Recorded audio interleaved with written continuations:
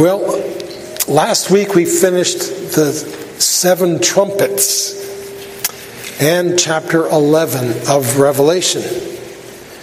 And as we move now into chapter 12 of Revelation, it may not be obvious to everyone that we're halfway through the book.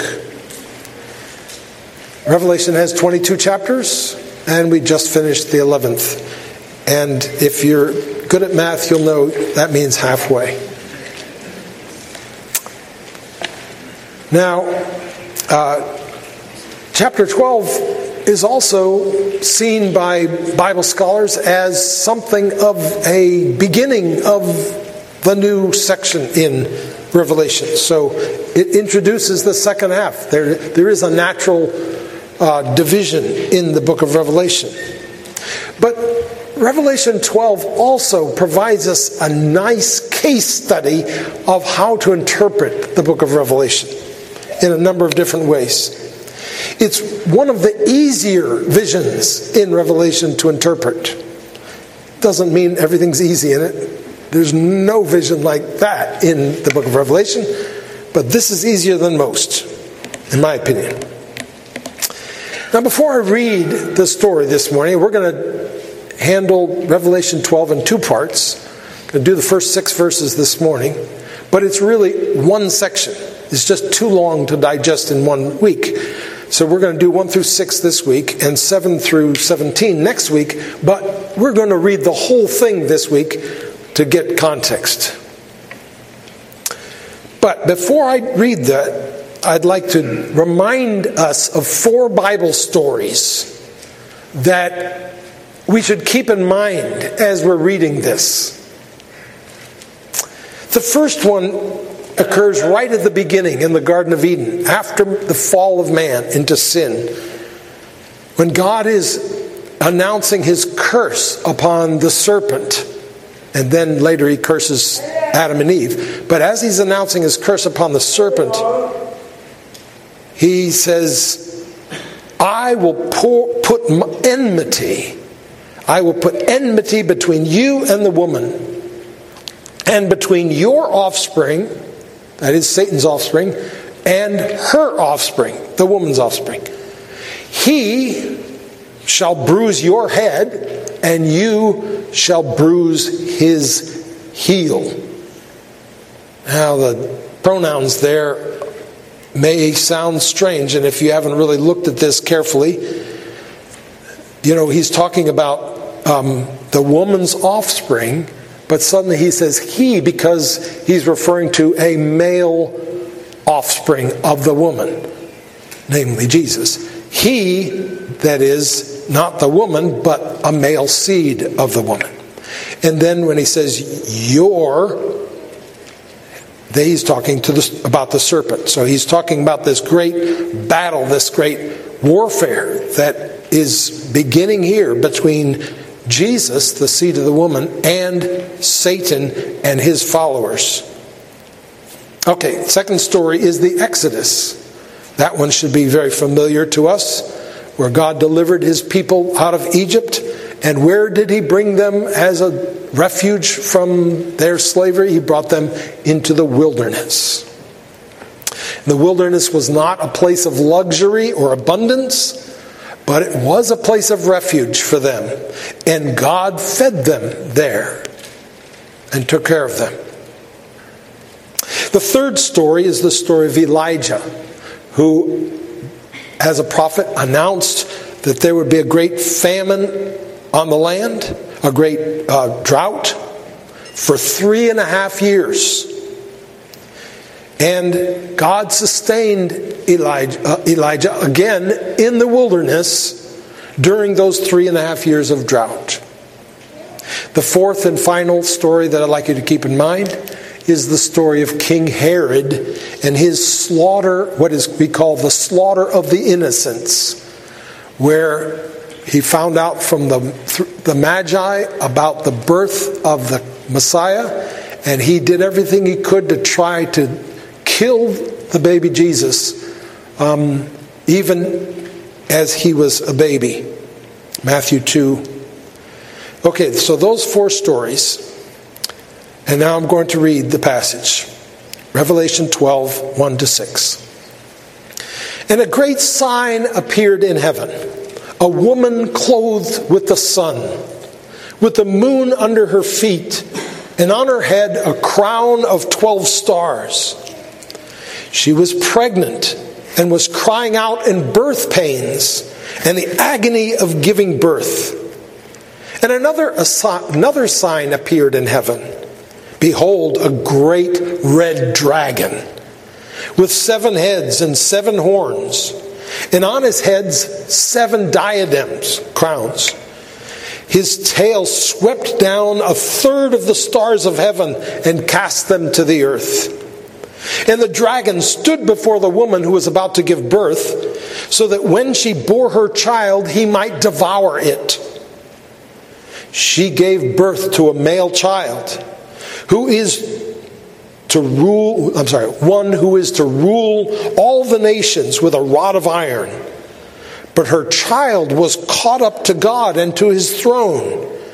And the woman fled into the wilderness, where she has a place prepared by God, in which she is to be nourished for 1260 days.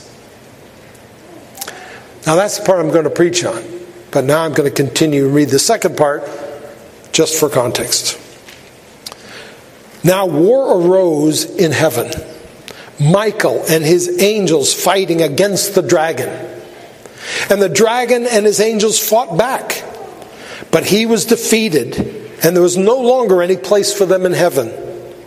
And the great dragon was thrown down, that ancient serpent, who is called the devil and Satan, the deceiver of the whole world.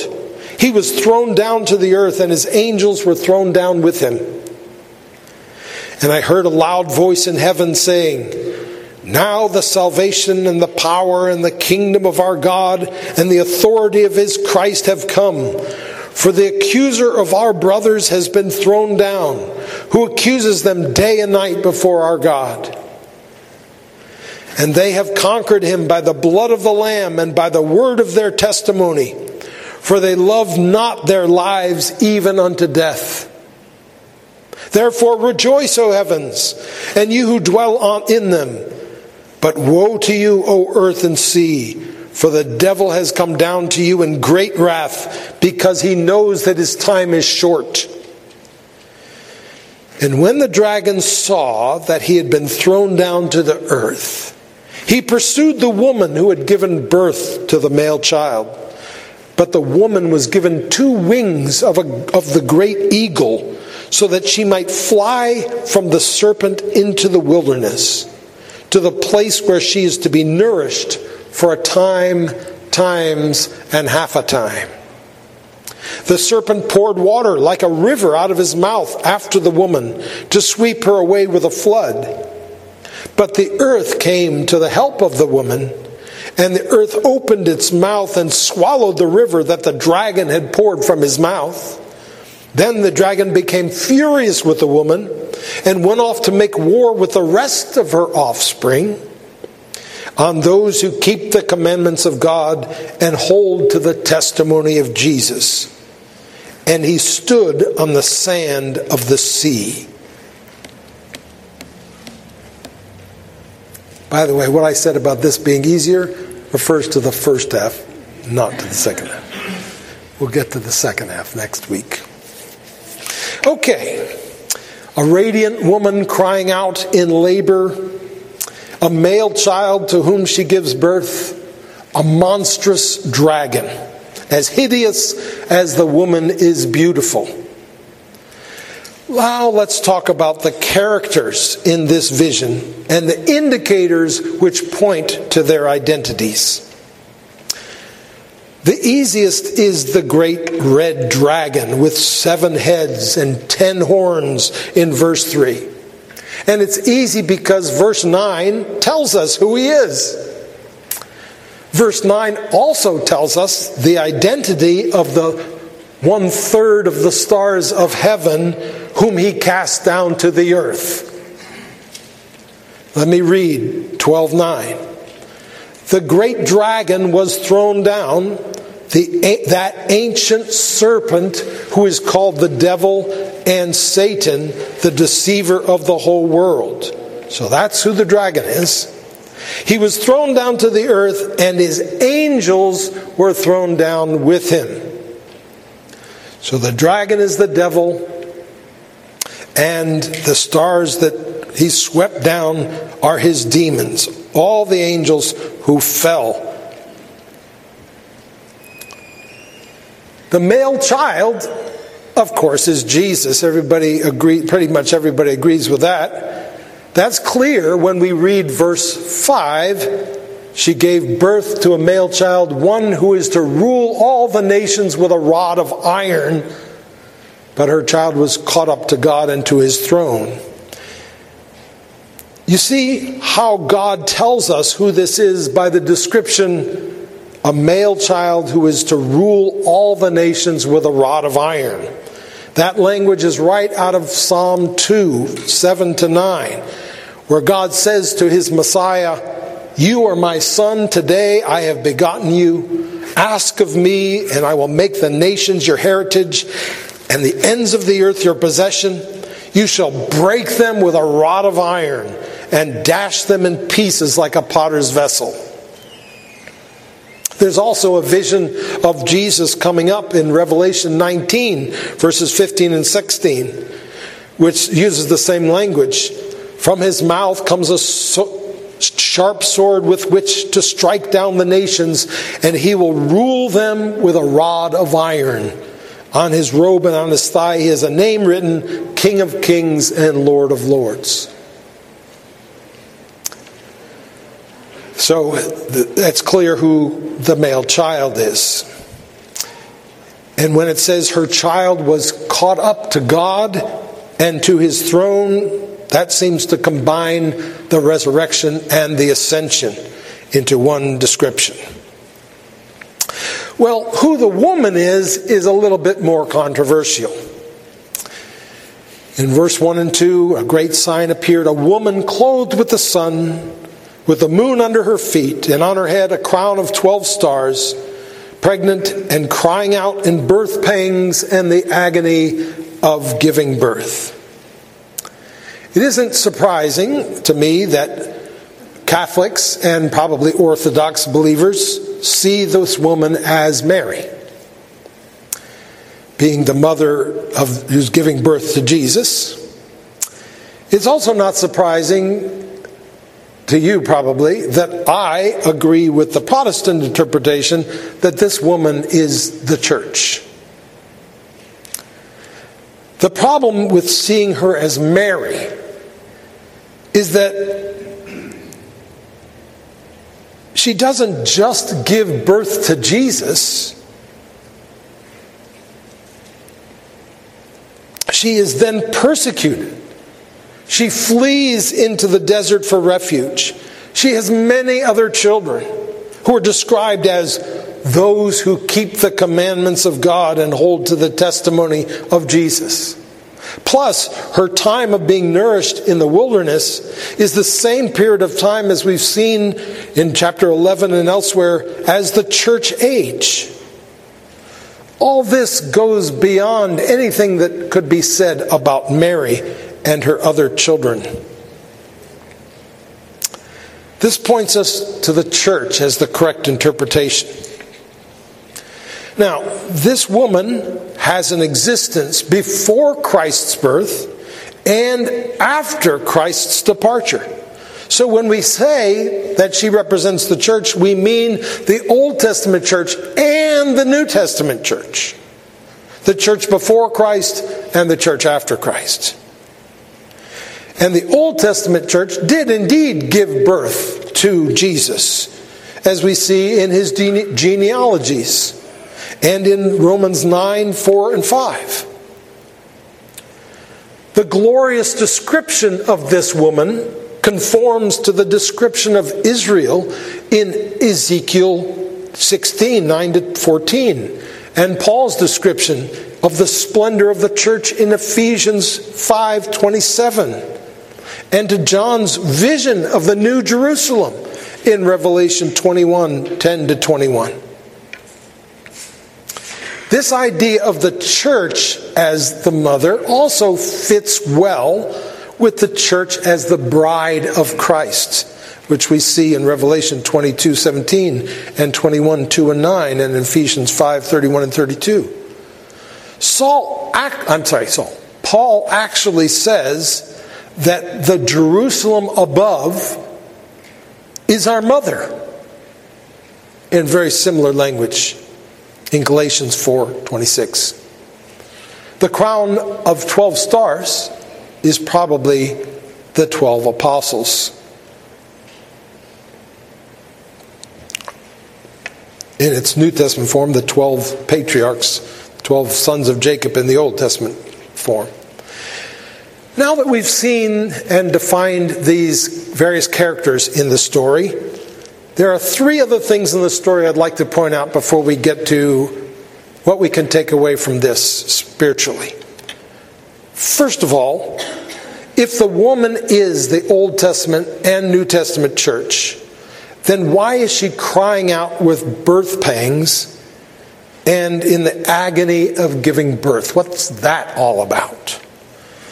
Well, certainly the Old Testament people of God suffered a lot in the process of bringing the Messiah into the world. But the emphasis here seems to be not in the woman's pain, but in the woman's crying out. I think her cries are the messianic prophecies of the Old Testament.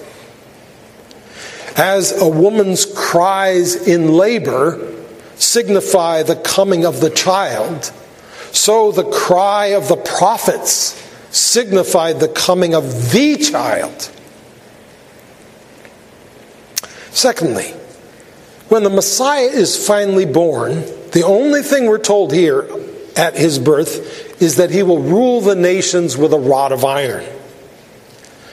Now, we saw how this is the interpretive tool God gave us to know who this child is. But God could have used 100 other descriptions which would have served the same purpose. So why this one? Why is to rule the nations with a rod of iron the one fact chosen to describe Jesus at his birth here? Might it be to explain why there is so much opposition to him as the story unfolds? Because they resent his authority? They want to be God? Could it be to make clear that in spite of such opposition to him and persecution, that there is no real threat to his dominion, that he's destined to reign? I think it's probably both. The third thing is, this child had enemies from before birth. He was the target of dark and malicious spiritual forces. As we read, a great dragon standing before the woman who's about to give birth, waiting so that he might devour. So it began before his birth, even though you don't find anything in Matthew or Luke about any opposition to him before his birth. But much of the Old Testament can be understood in terms of Satan trying to eliminate the holy seed. Saul trying to kill David. Athaliah trying to kill Joash. Sennacherib trying to wipe out the family of Hezekiah. Haman trying to have all the Jews killed in the day of Esther. And then, the New Testament, of course, we have the Herod trying to murder the child. And then Satan trying to tempt him into sinning. So before and after the birth, we see this opposition. This being targeted by Satan and his forces. Have you ever noticed how the demons knew who Jesus was even before the people did? At every every step of his earthly life, Jesus faced the full onslaught of demonic attack. His birth and his ascension represented the beginning and end of the time when he was within Satan's reach. So the opposition was intensified during those years. Jesus came to undo the work of the devil, we're told in 1 John 3:8. So that explains it. I mean, did you think that Satan was going to go down without a fight? Well, there's a second part to this vision, as we'll look at next week. But what can we see from this first part? What can we take from it to help us in our lives? After all, this vision is given so that we can understand why things in our lives are the way they are. The first thing is that there is wonderful news. There is indeed hope for the world. There is an answer to the human predicament. God has sent a male child born of the people of Israel, a ruler who lived only a short time on earth and is now with God in heaven, and he represents the hope of mankind. And this means that Jesus is our personal hope as well. Every hour of every day, Jesus is your hope. Not just when you come to the end of your life and you face eternity, but every hour of every day, Jesus is your hope. The fact is, we have right now what we need. Satan loves to whisper in our ears that we don't have what we need. That's what he did to Adam and Eve. But if you have Jesus, you have what you need. We have a Redeemer. We have a helper. The most powerful way Satan gets people to look elsewhere is by persuading them that they don't have the thing they really need. No, but there's something better. There's something which will make you feel better, feel more secure, feel more happy, feel more acceptable. All lies from the evil one. Jesus is in heaven with God. We're told the child was caught up to God and to his throne. But just because he's with God in heaven doesn't mean he's not with us every moment of every day. He rules from heaven for us. He pleads his blood in heaven on our behalf.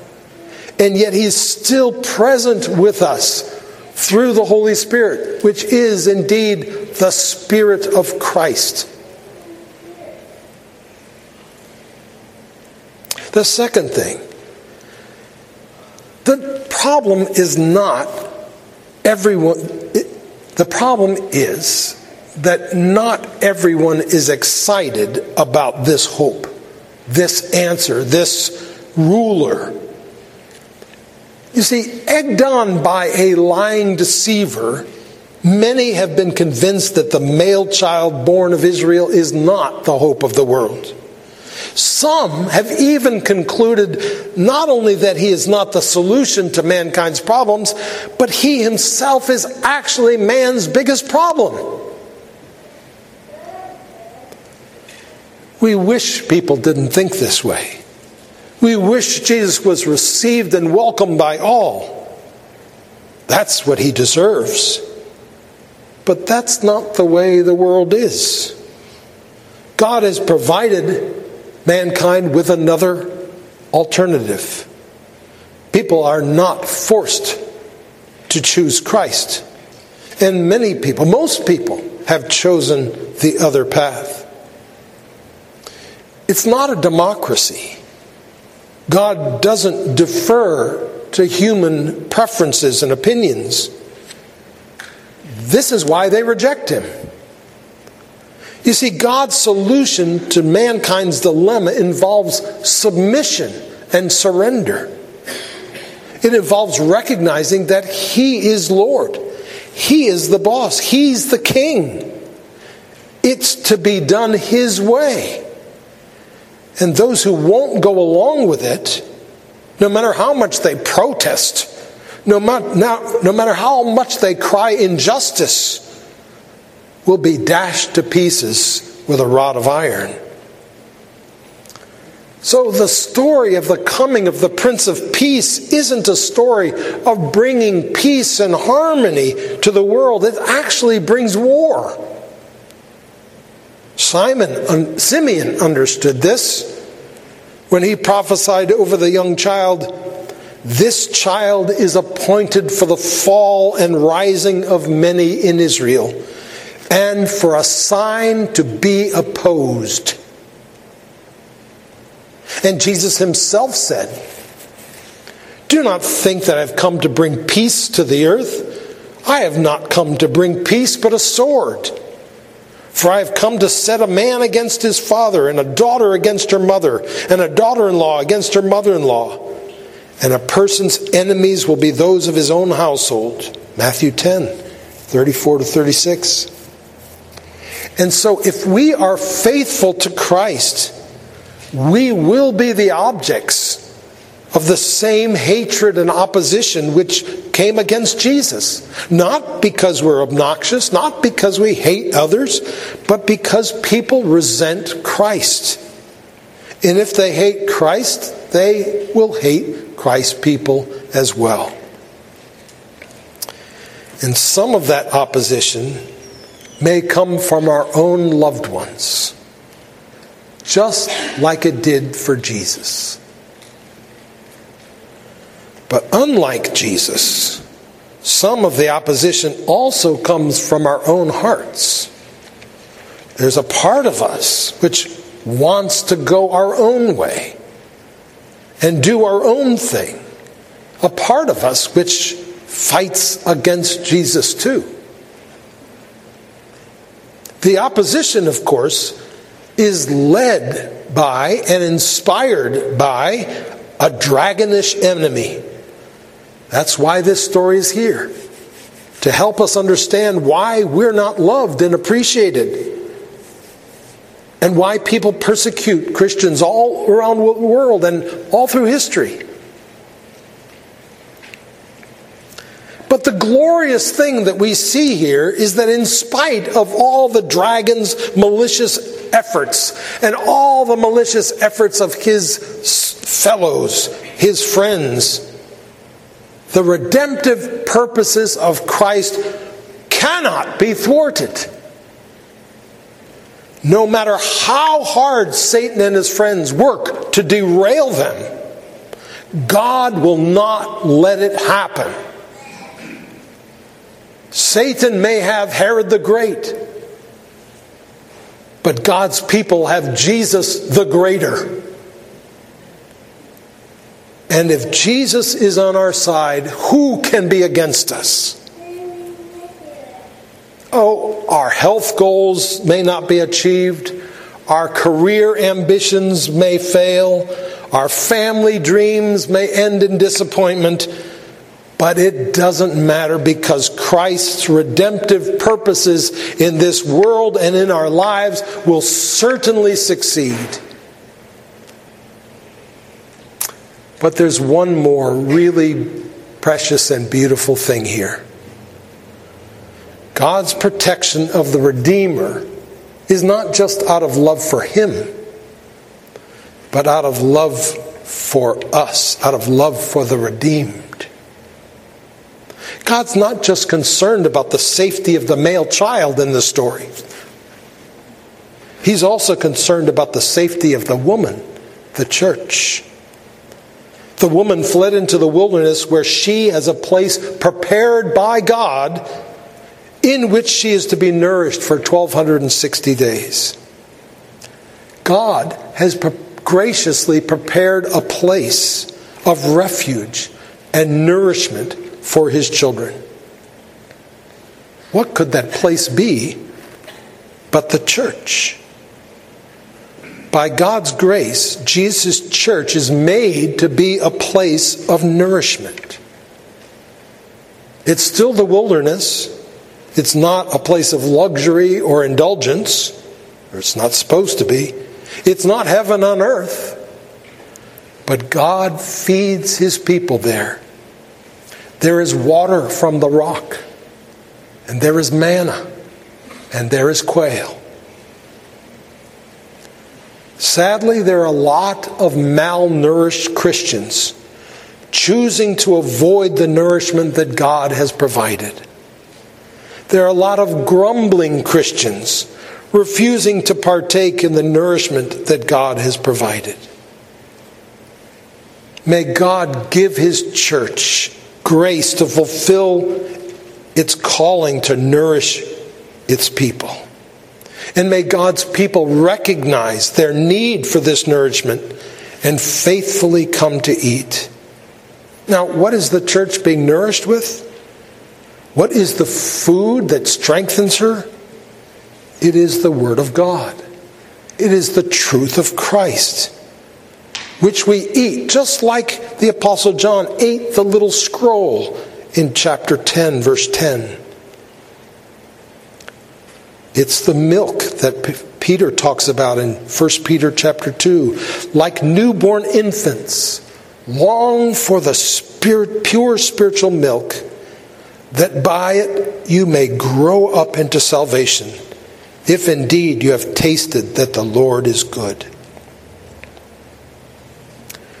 As Jeremiah 3:15 says, I will give you shepherds after my own heart, who will feed you with knowledge and understanding. So we live in a world hostile to the things of Christ, and yet God still leads us in green pastures so our souls can be restored. He still prepares a table before us, even in the presence of our enemies. Let us pray.